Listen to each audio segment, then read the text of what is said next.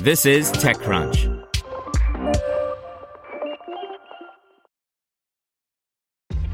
This episode is brought to you by ShipStation.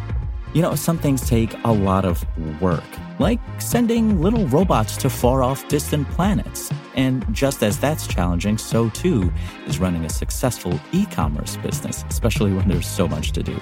So I want to introduce you all to ShipStation.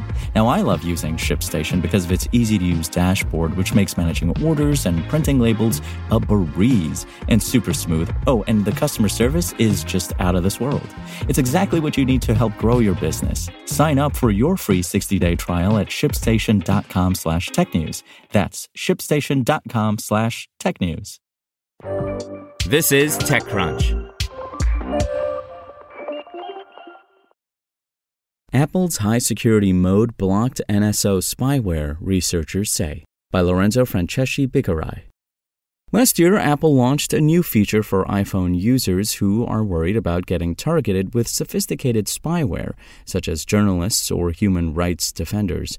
Now, researchers say they have found evidence that the feature, called Lockdown Mode, helped block an attack by hackers using spyware made by the infamous mercenary hacking provider NSO Group. On Tuesday, the cybersecurity and human rights research group Citizen Lab released a report analyzing 3 new zero-day exploits in iOS 15 and iOS 16, meaning Apple was unaware of the vulnerabilities at the time they were used to target at least 2 Mexican human rights defenders. One of those exploits was blocked by Lockdown Mode, the researchers found.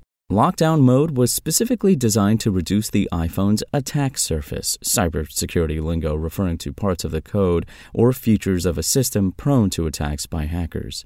This is the first documented case where Lockdown Mode has successfully protected someone from a targeted attack. In the recent cases, Citizen Lab researchers said that the target's iPhones blocked the hacking attempts and showed a notification saying Lockdown Mode prevented someone from accessing the phone's Home app. The researchers, however, note that it's possible that at some point NSO's exploit developers may have figured out a way to correct the notification issue, such as by fingerprinting Lockdown Mode. As other researchers have pointed out in the past, it's easy to fingerprint users to determine who has Lockdown Mode turned on, but that's not to say its protections are not meaningful.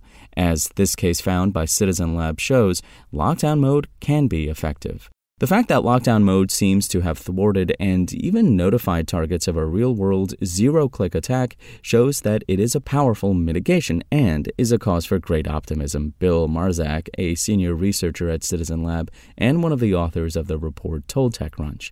But as with any optional feature, the devil is always in the details. How many people will opt to turn on Lockdown Mode? Will attackers simply move away from exploiting Apple apps and target third-party apps, which are harder for Lockdown Mode to secure?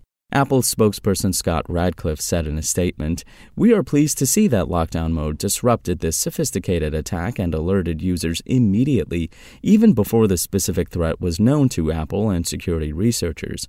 Our security teams around the world will continue to work tirelessly to advance Lockdown Mode and strengthen the security and privacy protections in iOS." NSO Group spokesperson Laurent Bruck did not respond to a series of questions, instead sending a statement saying that Citizen Lab has repeatedly produced reports that are unable to determine the technology in use, and they refuse to share their underlying data. NSO adheres to strict regulation, and its technology is used by its governmental customers to fight terror and crime around the world. Citizen Lab's report identified 3 different exploits, all zero-click, meaning they did not require any interaction by the target, by analyzing several phones that were suspected to have been hacked with NSO's spyware, also known as Pegasus. Pegasus, which NSO sells exclusively to government customers, can remotely obtain a phone's location, messages, photos, and virtually anything the phone's legitimate owner can access. For years, researchers at Citizen Lab, Amnesty International, and other organizations have documented several cases where NSO customers use the company's spyware to target journalists, human rights defenders, and opposition politicians. Citizen Lab's new findings show that NSO is still alive and well, despite a rocky past couple of years.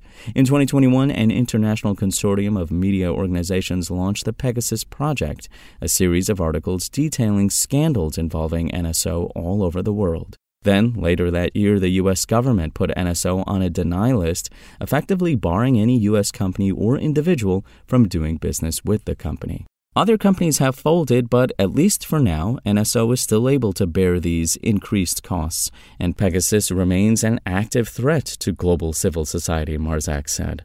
Of the recent batch of exploits, the first exploit was deployed in January 2022 by NSO customers and exploited the iPhone's Find My feature, which helps owners locate their lost or stolen phones. The second exploit deployed starting in June 2022 and is a two-step exploit, meaning it targets two features, in this case the Find My feature and iMessage.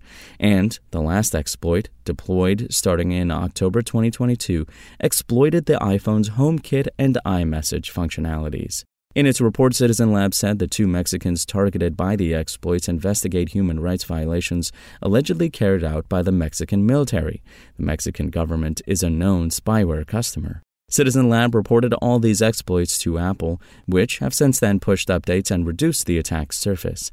Apple fixed the HomeKit-based vulnerability in iOS 16.3.1, released in February. Do you have information about NSO Group or another surveillance tech provider? We'd love to hear from you. You can contact Lorenzo Franceschi-Bicarai securely on Signal at 1-917-257-1382 or via Wicker, Telegram, and Wire at LorenzoFB or email lorenzo@techcrunch.com. You can also contact TechCrunch via SecureDrop with a link embedded in the text version of this article. Want to learn how you can make smarter decisions with your money? Well, I've got the podcast for you. I'm Sean Piles, and I host NerdWallet's Smart Money Podcast. Our show features our team of nerds, personal finance experts in credit cards, banking, investing, and more. And they'll help you make the most of your money while cutting through the clutter and misinformation in today's world of personal finance. You'll get clarity on strategies to help you build your wealth, invest wisely, shop for financial products, and plan for major life events. Listen to NerdWallet's Smart Money Podcast wherever you get your podcasts.